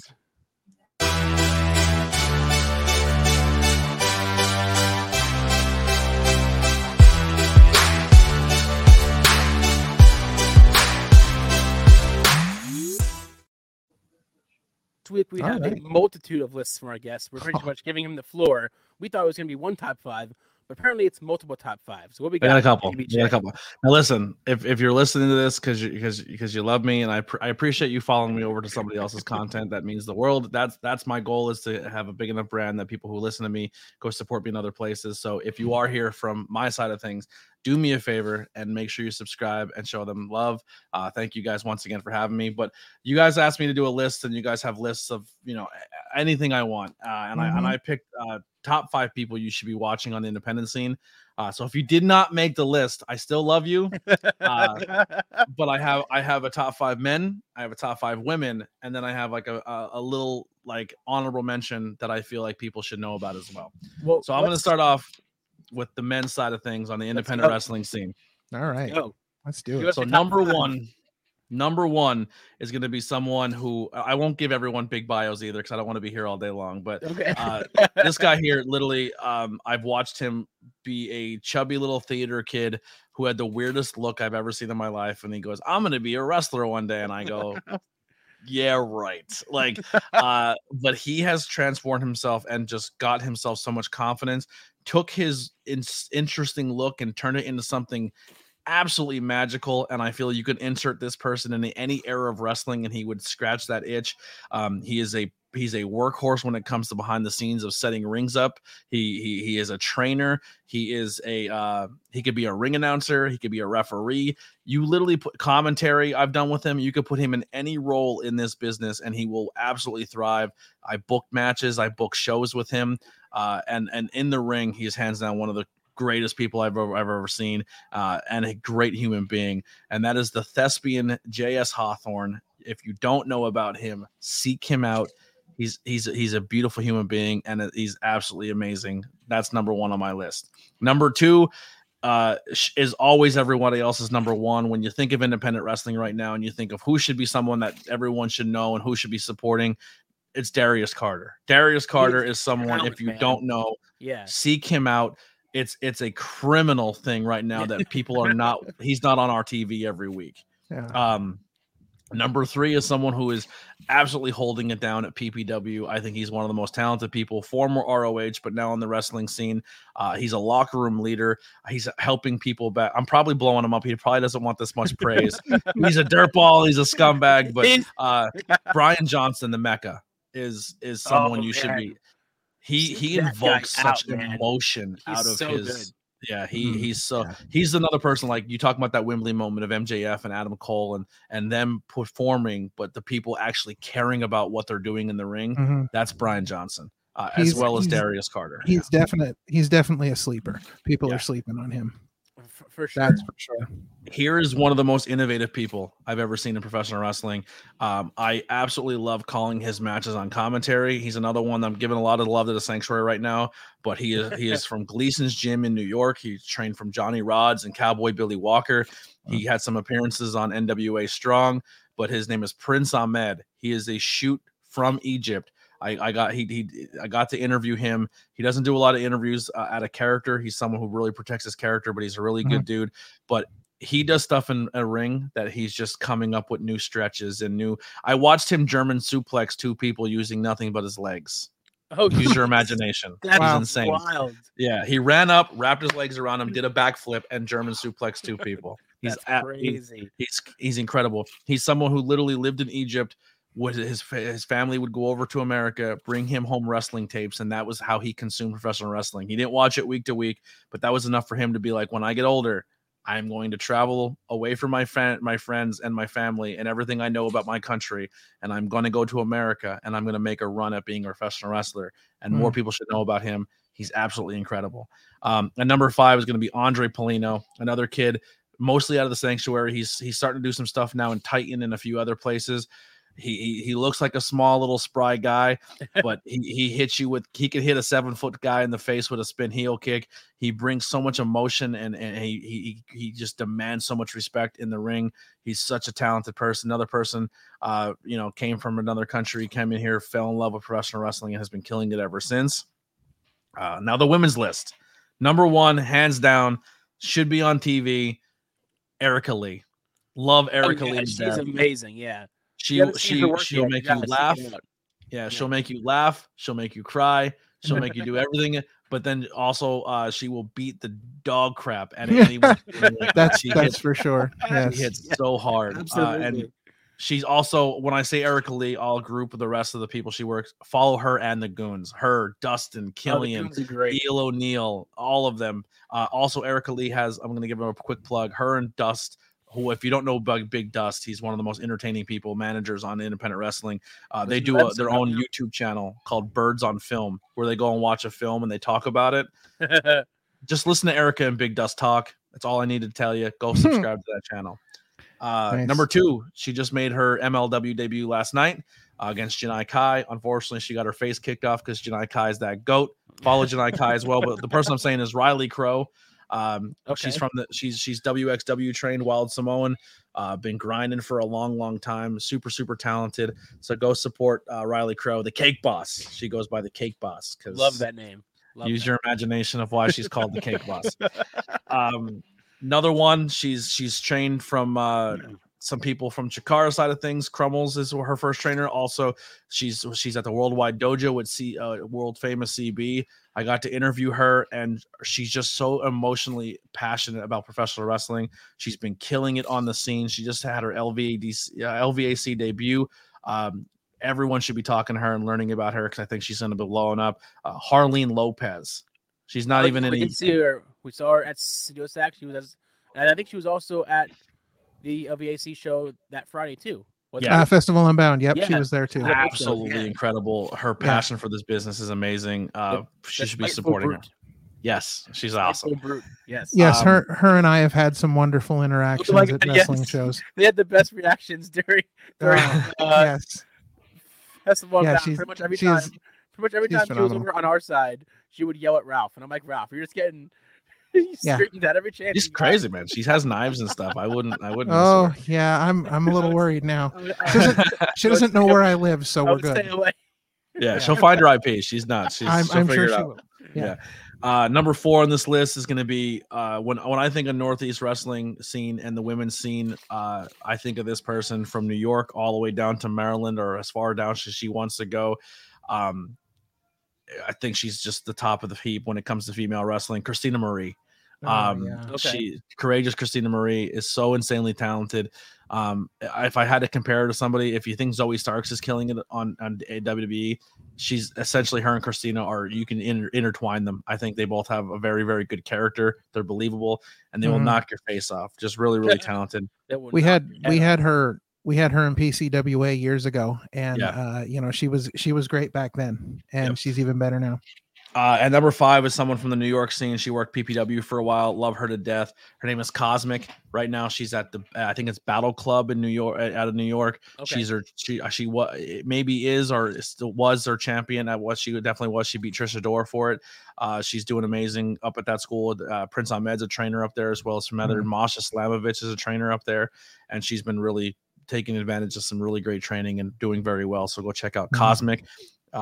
She's her hashtag is she's your favorite. She's absolutely fantastic. She's your favorite. That's perfect. Yeah. And then some 5 honorable mentions, and this is I'm gonna gear this one more towards younger talent that I think you should know that are I know like Riley's still like she's been around a while, but she's back on the scene. Harleen's insanely new, Cosmic somewhat new, some other amounts are, but these ones are like year 1, if not year 2 into their career. Super talented. Ricky Price is a guy out there.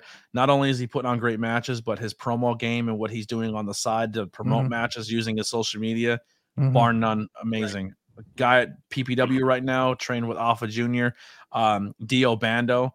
This kid's got the look. He's got the charisma. He's insanely humble. Keep an eye on Dio Bando. Yeah, I've seen him live. He's special. He's gonna have a great career. Yeah, Journey Burke, Esquire. She's a shoot lawyer by day and an ass kicker by night. That's awesome. She's another one out of the Worldwide Dojo. I believe trained with Crumbles and stuff in that as well. And I'll group her into with the next pick, Junie Underwood and the Lost Boys. Oh, the Lost Boys are so good. Absolutely fantastic. I'm going to pick Junie because I had him on the podcast, and I'll show him that love. If you want to hear more about him, there's a way to go about it. But I will have the rest of the Lost Boys on. I fell in love with them at Tony Deppen does. He allows I will say fight-tacular events at his brewery, and their Speedball Mike Bailey episodes. And they're all on his Twitch channel. You can go back and rewatch them. I have a poster back here. So Speedball Mike Bailey does these brewery shows, but it's just mats on the floor and they wrestle in a brewery at Tony Deppen's place, and they put on some of the most entertaining things. But I fell in love with Junie Wood and the Underwood and the Lost Boys there. Yeah, check them out. And then the last one is more people should know about him. If you don't, shame on you. But I think he is going to be the future of professional wrestling alongside of someone he's been working with his entire life. The only reason he didn't make the list because I know you know the person I'm talking about in that aspect. But it's Griffin McCoy. Griffin McCoy, Young, Dumb, and Broke. That whole stable is just insanely talented. Yeah. I think Griffin McCoy and Jordan Oliver are your next Wheeler Yuta and your next Daniel Garcias of professional wrestling. I think they're going to be someone who they're going to be intertwined with each other for years and years and years to come. I watched Garcia and Yuta wrestle at IWTV 100 and do an hour-long match in the hottest building I've ever been in my life, and then watching them do it on AEW and then on ROH. Yeah. I think Griffin and Jordan Oliver are going to be that next two up. And if you don't know the history between CZW, JCW, and GCW, and how there may be some tension and some beef there, these are two young stars who are looking to use their talent to possibly bring together a wrestling community and wrestling promotions to possibly do good things in the future. And I think that's their mission statement. Like, we love this brand, and I love this brand, and we want to work each other. Maybe let's put aside some differences and make it about us to promote, because the promotions need to learn that their promotion is important, but at the end of the day, it's their talent that keeps their promotion running. And if you like us and you think we're the future, maybe come together so we can have these super matches and tell these amazing stories. And I think that's really special. Yeah. So Griffin McCoy is going to be my roundup, but he could have easily been number one on the list. He's super talented. That's awesome. And there's so many more. I have almost 100 episodes coming out. Go follow them. If they're on my podcast, I feel you should know about them. Another one I'll just quick throw out. He's coming back from injury, and I think he's super special. He was probably one of the hottest guys in the independent scene. Blew his knee out, and now is on his recovery. But Matt Makowski, follow that. Oh, he's such a talent. absolutely. Such a talent, yeah. Yeah, that's a great call. Give you a spoiler. That's the last episode of my season 1 at the end of the year is Matt Makowski. Super, super great guy. Very cool. I have to check that out. Yeah. All right. That's my long list. I'm sorry. Yeah, Sorry at all. No, please. You're writing names down. All right. Book them all on here and talk to them. They're all amazing. Exactly. Yeah, we're gonna we'll make sure that we hook everybody up on socials and let everybody know how they can find these people, how they can see these people, because it's very important that even we as just podcasters do our part to help promote these people and help get these people and get more eyes on them. We're kind of nothing without them, because we spend so much time talking about them, but they do so much for us by putting their bodies on the line. So it's important that we take this little time just to recognize some of them and do what we can to help as many people get as many eyes on them as we can. Yeah, and if you're a content creator watching this, or you're someone who supports these guys, and also not even content creator, just looking for the next person you want to follow, use platforms like ours or mine.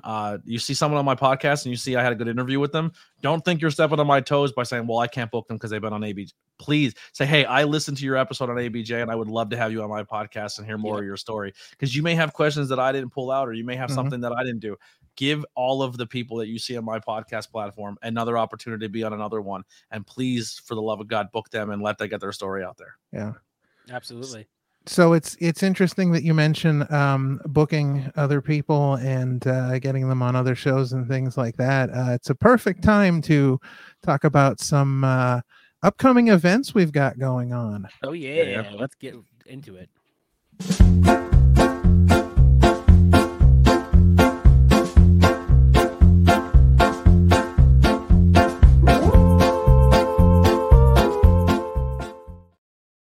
All right, so check my schedule.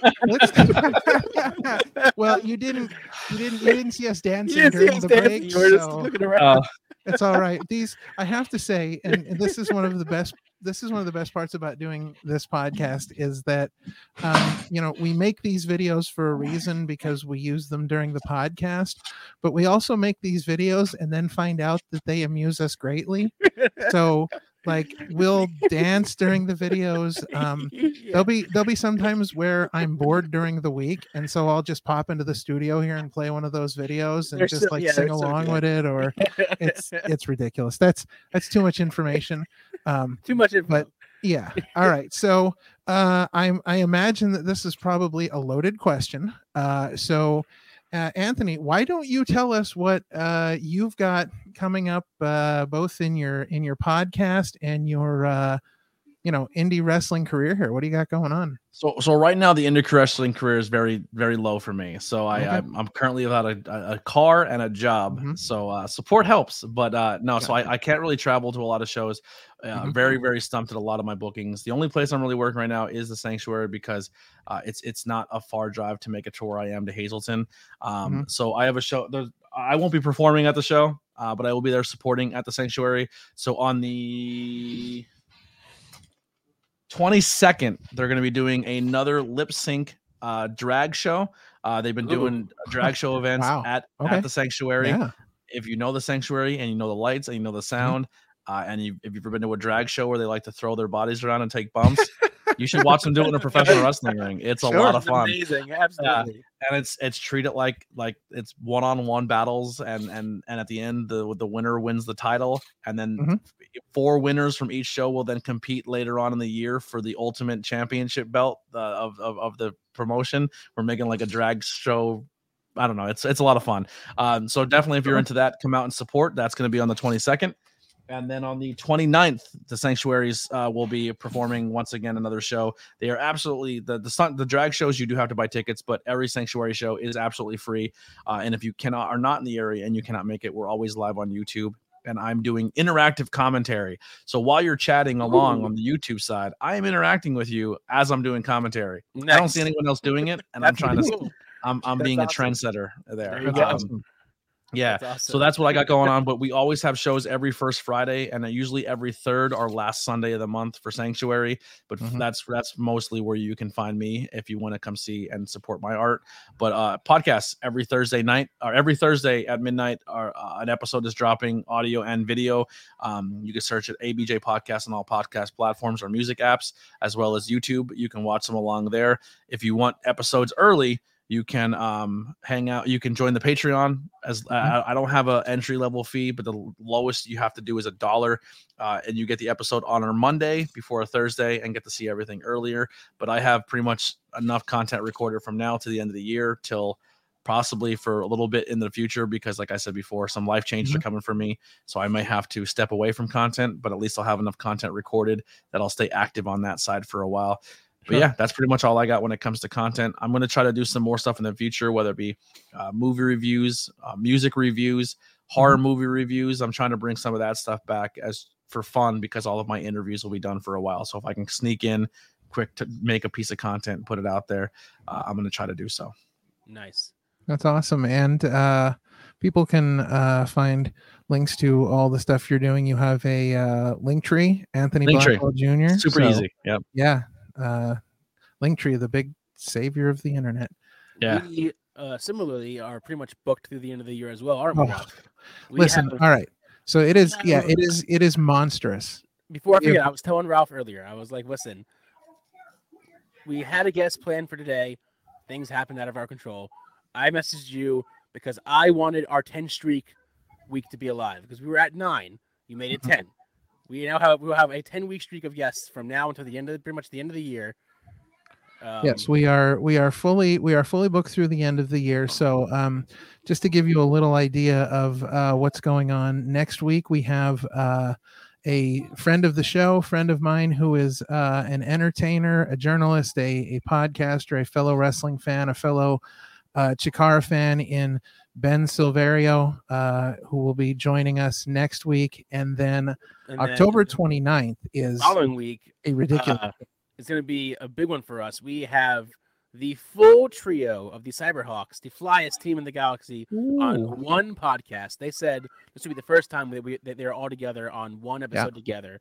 So that's going to be exciting. Next, going to be a little after dark. Unmasked guys, you won't do it. No, yeah, no, that content. Well, listen, no, hold on. That could be a possibility, because as Sean just said, this is going to be another episode of Opinion City After Dark, because this one's going to be live at 9:30 p.m. 9:30 p.m. on October 29th. So I'm going to give you a little inside information though, and you can probably you can do this. I will say this: 99% of the people behind masks at Chikara are all the most attractive people you ever see in your life. So I've heard. That is the rumor. There's some people that like, why are you in a mask? Yeah, you're just killing yourself. You're cutting your moneymaker right out from underneath you. We won't go into too much details yet, but I will just roll out the carpet and say that I will say it's kind of going to be my month, even though it's our month. But get ready for the Monster Factory series to begin in November. We will have a month of Monster Factory love, Monster Factory interviews, and the like. So stay tuned for that. I think I'm recording one with the Monster Factory guys soon. Actually, what's today? Tomorrow. Today's the 15th. Yep. It won't air for a long time, but Merrick Miami, he's a Monster Factory guy. Nice. Yeah. There you go. Yeah. So we've got a whole month of Monster Factory content planned, and then December is going to be pretty crazy too, because we're closing out 2023 with a bang. We've got someone we just talked about on the podcast today. We've got Mr. Ruda. Joel Ruda himself is going to be joining us first week of December. Correct. Then we've got Billy Avery. Billy Avery's coming in. Oh yeah, let's show it in. Let's see it. Joel, man, a personal gift from Joel Ruda. What a nice guy. I gotta say that belt is absolutely beautiful. Gorgeous. Like if you have not seen his work up close, then you need to see his belts, because they are a beautiful work of art. They are a work of art for sure. Yeah, puts a lot of time and effort into that. So we've got him. Such a great human being too.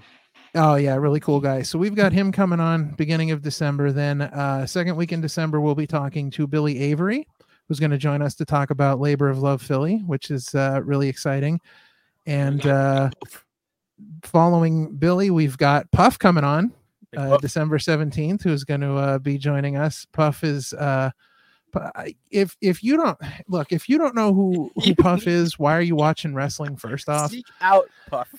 Because Puff is just, I mean, Puff is one of those human beings that is just like fun from the minute you start talking to him till the minute he's out of the room. Like, Puff is just incredible. And I can reveal this exclusively now. You should be excited there, Anthony. You're on our big upcoming events reveal here, but I'm going to reveal our Christmas Eve episode. We are going to have a special Christmas Eve episode entitled we wish you a dirtbag Christmas, as we are having an interview. Dirtbag Dan will be our Christmas Eve interview. We saw him a few weeks ago at Legends of Hamburg, and we had I was with him on Friday on Friday night. He was at JS Hawthorne's birthday party. Nice. He is one of my most favorite people to commentate for wrestling shows, because it's just if you've never seen Dirtbag Dan wrestle, it's funny. I have my friend. She had to get in touch with him because she had to give him some stuff from somebody else, and she's like, "Well, who's Dirtbag Dan?" I'm like, "He's not here yet." She goes, "Well, I don't know who he is." I go, "You will as soon as you see him." she's like, "What do you mean?" I'm like, "As soon as you see him walk in, you're gonna be like, you're Dirtbag Dan."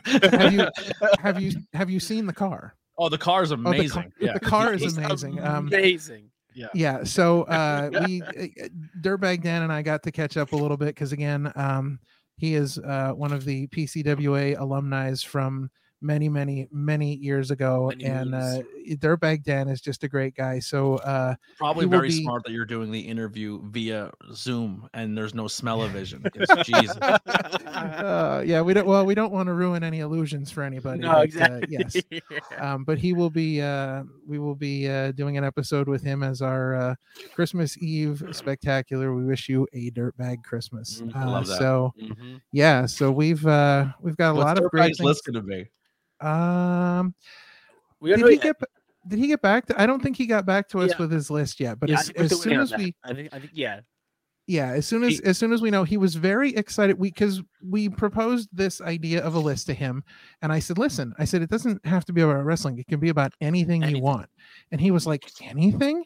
He's like, "So I could do like top 90s Nickelodeon shows?" And we're like, yes, and we're like, "Listen, you could do whatever you want." Like, the top 5 greatest pop culture dirtbags. That should be that's perfect. I'm gonna number 1. You know what number?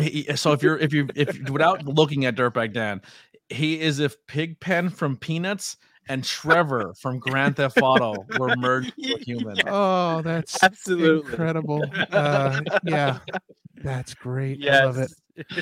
So yeah, we've got a busy year. We're rounding out the year, and we're not going to announce our New Year's Eve special yet, but we've got something very special in the plans, and if it all works out, it's going to be a really amazing treat for all the fans out there. Yes. So we're hoping that comes through. But yeah, it's a very busy year for the rest of us. So for the rest of our year, it's going to be kind of crazy. Can I ask you guys a question real quick? Oh, yes. Yeah, sure. Who's your bucket list? Like, who's someone you want to interview on the independent scene that you just haven't reached out personally? Because me personally, there's a lot that I don't reach out to because I suck at reaching out because I get such anxiety from it. Like, they're not going to want to do this stupid stuff. It is helping that I'm trending and I'm charting. So like people are like, oh, he might have some eyes on him. So I'll go on. But yeah, so like there's a lot of people I want to have on and people I'm really, really good friends with. They're like, yo, how come I have him on your show? I'm like, I didn't know if you wanted to do it or not. Like, I don't know. I'm so self-conscious with that. So a little behind the scenes, but who's someone that you maybe haven't reached out to, or maybe you want to, but you're trying to like find the right time for it. So I know there's one that we've been talking about since literally episode 1, and that being Orange Cassidy. That's like the goal. But for me now, he just did his first like the press conferences. I think the most I've ever seen him talk on camera ever. The best answer he could have given anybody was when someone asked him about being the greatest accessory. Well, I mean, and he just went, no. Yeah, I love when he said it's just like no. When they asked him like who's your favorite wrestler, and he actually gave a long form answer, and I thought it was not only amazing and it shows who he is as a person if you actually know him, but like his mind, because he's like I love Jake the Snake Roberts, but like growing up and making my person who I am right now, I don't want to ever be considered the next insert wrestler name here. I don't want to be like, I don't want you when you watch me, I don't want you to be like, oh, you could tell he's inspired by Shawn Michaels or Jake the Snake, because I wanted to be the first Orange Cassidy, and the guy did it. Like he's now going to be the bar of like, yo, you're the next Orange Cassidy. Like he's the first of any. Like he's so I love him to death. Actually, his sunglasses are right there. Oh, very nice. Not actually his, but a pair of sunglasses. There's a new one that I'm trying to get Ralph to lean on, and Ralph seems to have a plan to get him on the show because he has said on his Twitter that he's a mute, but that is Blue Cane. Okay, so we have been trying to get him on the show now. And Ralph has a plan. I kind of do. That he's been asked so many times about being on podcasts, and he said he can't because he's a mute because his voice box was frozen. Because Blue Cane, his power is snow. Yes. And I love that, and I want him on the show so bad, but we need to find a way to get through that avenue of getting him on the show. I am gonna start a campaign on social media for the thawing out of the voice box. So I do have a plan. But this is an interesting question because honestly, I have two answers. It's funny that Sean brought up Orange Cassidy because honestly, when we first started about doing this and seeking out guests, Orange Cassidy was kind of the goal where we set the bar. Yeah. Like if we can work our way up and kind of get ourselves to that point, because I feel like between what we're doing, the people we know, the people that he knows, like it's a very real possibility somewhere down the line. However, I am a little worried that we will get him booked for the show and he'll do the entire interview in character because I don't know how I'll deal with that. So that's I have a hard time with in character interviews because I'm so driven on like I want to learn about you as a person, but I also respect the fact that people are protective of their character. Exactly. Yeah, so I'm a little concerned about how we'd handle that, but my I have two answers for this question. One is professional and one is personal. Professionally, my goal has been Ultramanus Black from the beginning. Because I've met Ultramanus. That was fun. Listen, I will say this right now, and I don't care who has an opinion on this any other way, but next to Gorilla Monsoon and Bobby Heenan, I would put Ultramanus Black and Larry Sweeney up against anybody as a commentary team. If you have not heard them, go back and watch old Shikara shows, specifically their Hellertown shows from the VFW. That's where Ultramanus and Larry did most of their commentary together. And they were just, you'll never have more fun listening to wrestling commentary, I don't think, ever. But I've met Ultramanus a couple times, actually. The very first year that the Mahoning Valley Drive-In did Real Rumble, my friend Jim Murray, who is one of the bonus episodes on Opinion City, he got to ring announce that show. And so we had to be at the show early. So I went up with him and we actually got to meet Ultramanus Black before the show. And it was just, I mean, you want to talk about like geeking out and being a fanboy. Like it was insane. So professionally, he's on my bucket list of a mask I would love to have in the background of my podcast. Nice. I would love to own an Ultramanus mask. Oh, he is the absolute coolest masks.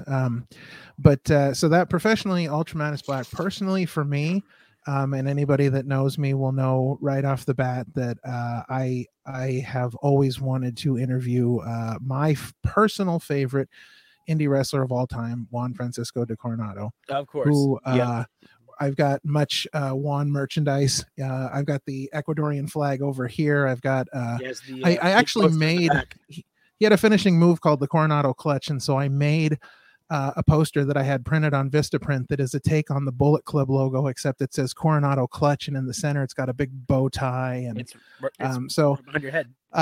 I've wanted to get him on the show for a long time. I'm still working on it. I see him in the random weirdest places. Like when I was a fan in Shikara, I was basically known as his only fan.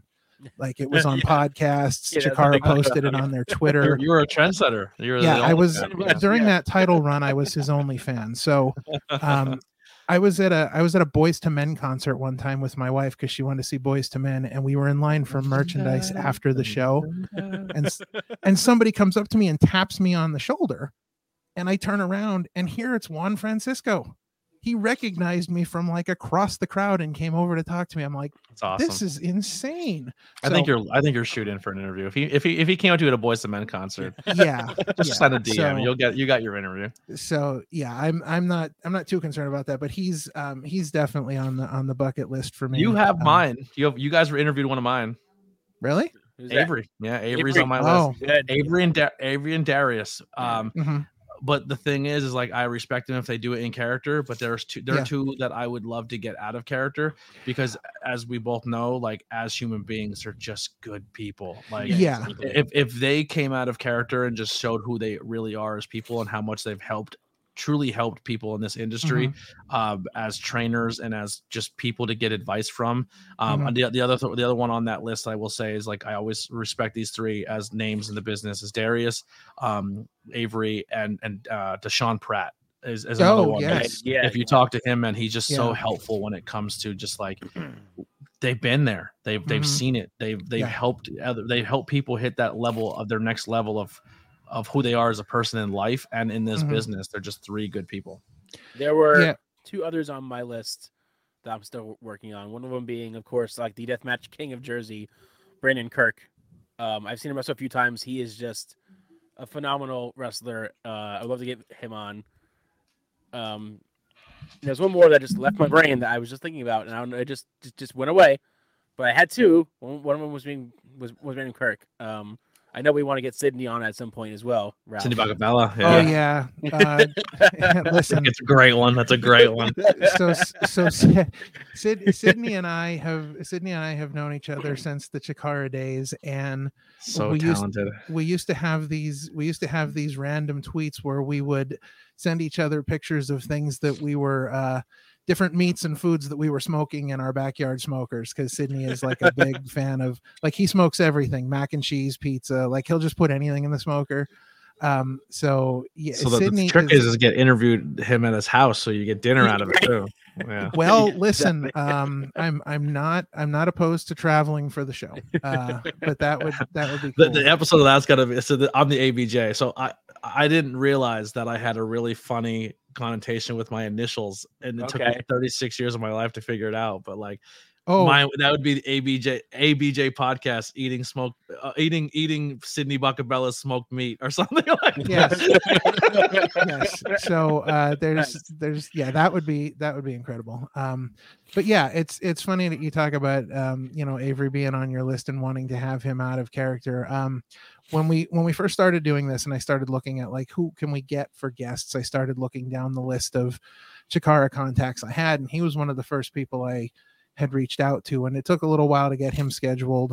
He had to cancel his first appearance, and so we had to get him rescheduled. But Avery, like you said, Avery is just a great guy, and he is he's such a professional. But what's great about him is that you can tell that he is really a fan of the art form. He's a fan. Like when you listen to him talk about, especially like when he went from Dasher Hatfield to Avery, and when he talks about that transition, like you can just see and hear the passion in him come out. It's incredible. So he's a great interview with Camp Leapfrog, kind of going back to it again, but it's just like they were close sets. Like it was someone's house, and then we put a ring in a yard, and it was just an all day thing, like 9 a.m. till 10 o'clock at night. And and there was gaps where we just like swam in a pool or ate barbecue or like just sat and just hung out with each other. It was like it was such a special moment, man. And it was like that's why I had so many, like a lot of the interviews I have on now are people from that time frame, because it was just you develop friendships, you know what I mean? Like it was wrestling. It was the same thing we talked about, that wrestling family, but if you just had a cookout with them all, you know what I mean? Yeah, like exactly. Yeah. It was just so magical. All right. Well, this has been a lot of fun. This is definitely something that we are going to have to do again. You guys ever need someone bails out, or you just want to come talk about what's happening in the world? I'm down. You guys are amazing. You're super professional. You guys conduct yourselves very well. I look forward to listening to it more, and you guys are killing it. I thank you so much for having me. Now we gotta do the opposite crossover and be on your. Yes, absolutely. Because we'll come tell stories. I will have you on, but I'm telling you, it probably won't air till like next March. That's all right. Listen, I got I got like 450 wrestler stories in the can ready to go. Like I love it. I've met so many people, so I'm ready to tell stories. I can be interesting. Real fast? Who's your favorite? Like the favorite person you ever met? A favorite person I've ever met? Probably Mick Foley. He's been the nicest, and I've met him like 6 different times. He's my number 2 of all time. Sean's number 1, Mick's number 2. Yeah, Mick has been really great, and honestly, I've met him under a number of different circumstances, including one of them being him signing books. He wrote a book about being a professional Santa Claus. And so he was actually signing that at the Moravian bookstore in Bethlehem, Pennsylvania, like in December. And so he did a big signing there. And to make a long story short, I was playing a Santa Claus somewhere, and so he did like a reading from his book and took questions before the actual signing. So I got to ask him his advice on being a professional Santa Claus. Nice. So like those are memories you just can't you just can't fabricate. And it's honestly, so weird to think that Santa Claus is also mankind. So yeah. And I will tease this too for our eventual appearance on the ABJ podcast, but I have a great story that Mick Foley told me at a book signing about one of his appearances for a non-wrestling book on Good Morning America, and the story is just hilarious.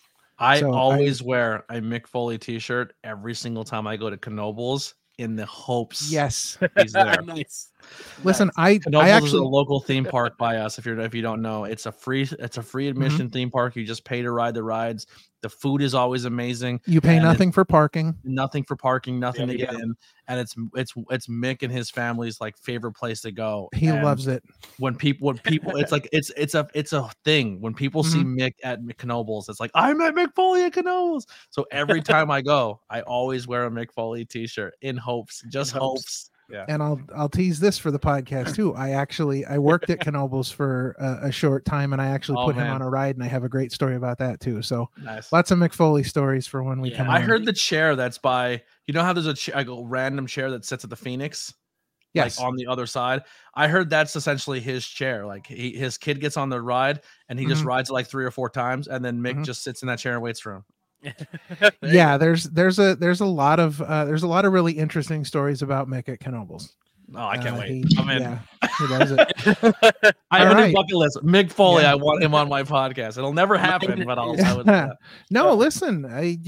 Look, it's not as out of the realm of possibility as you think. I need to keep getting up the Apple charts. Get me on the Apple charts so I look. I'm number 36, Mick. Come on. Let's do it. Come on, Mick. Let's do it. Well, I've had a lot of opportunities like of AEW talent, like where I reached out to AEW, and I'm actually in contacts with Impact.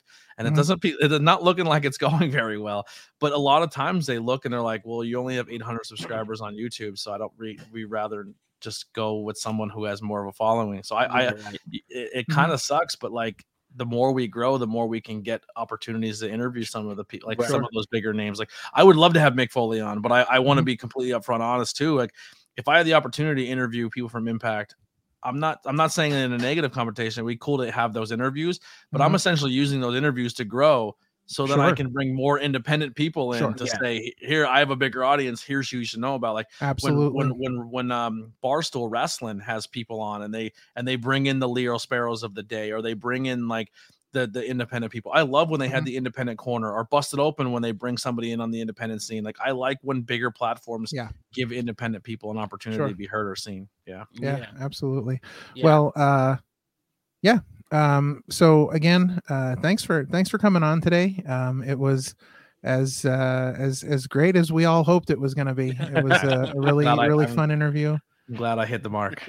Yeah. All right. So yeah, we're gonna wrap things up here. So if you want to just hang tight for a minute, and we'll I got some advice for you on getting some of those bigger names. Okay. So we'll be anyone you ever see on mine, tell me, and I will you. personally send a DM, be like, these are good dudes, go on their stuff. Awesome. Appreciate that. So much. Perfect. All right. Well, thanks for stopping by, Anthony, and we'll talk to you in a few minutes here. Yep. All right. So we want to thank, of course, Anthony Blackwell Jr. for joining us today. It was fantastic having him on the show. Please go follow him. Yes, support the ABJ podcast, because he's not just doing a great job on his podcast. He's a really good dude. He's killing it.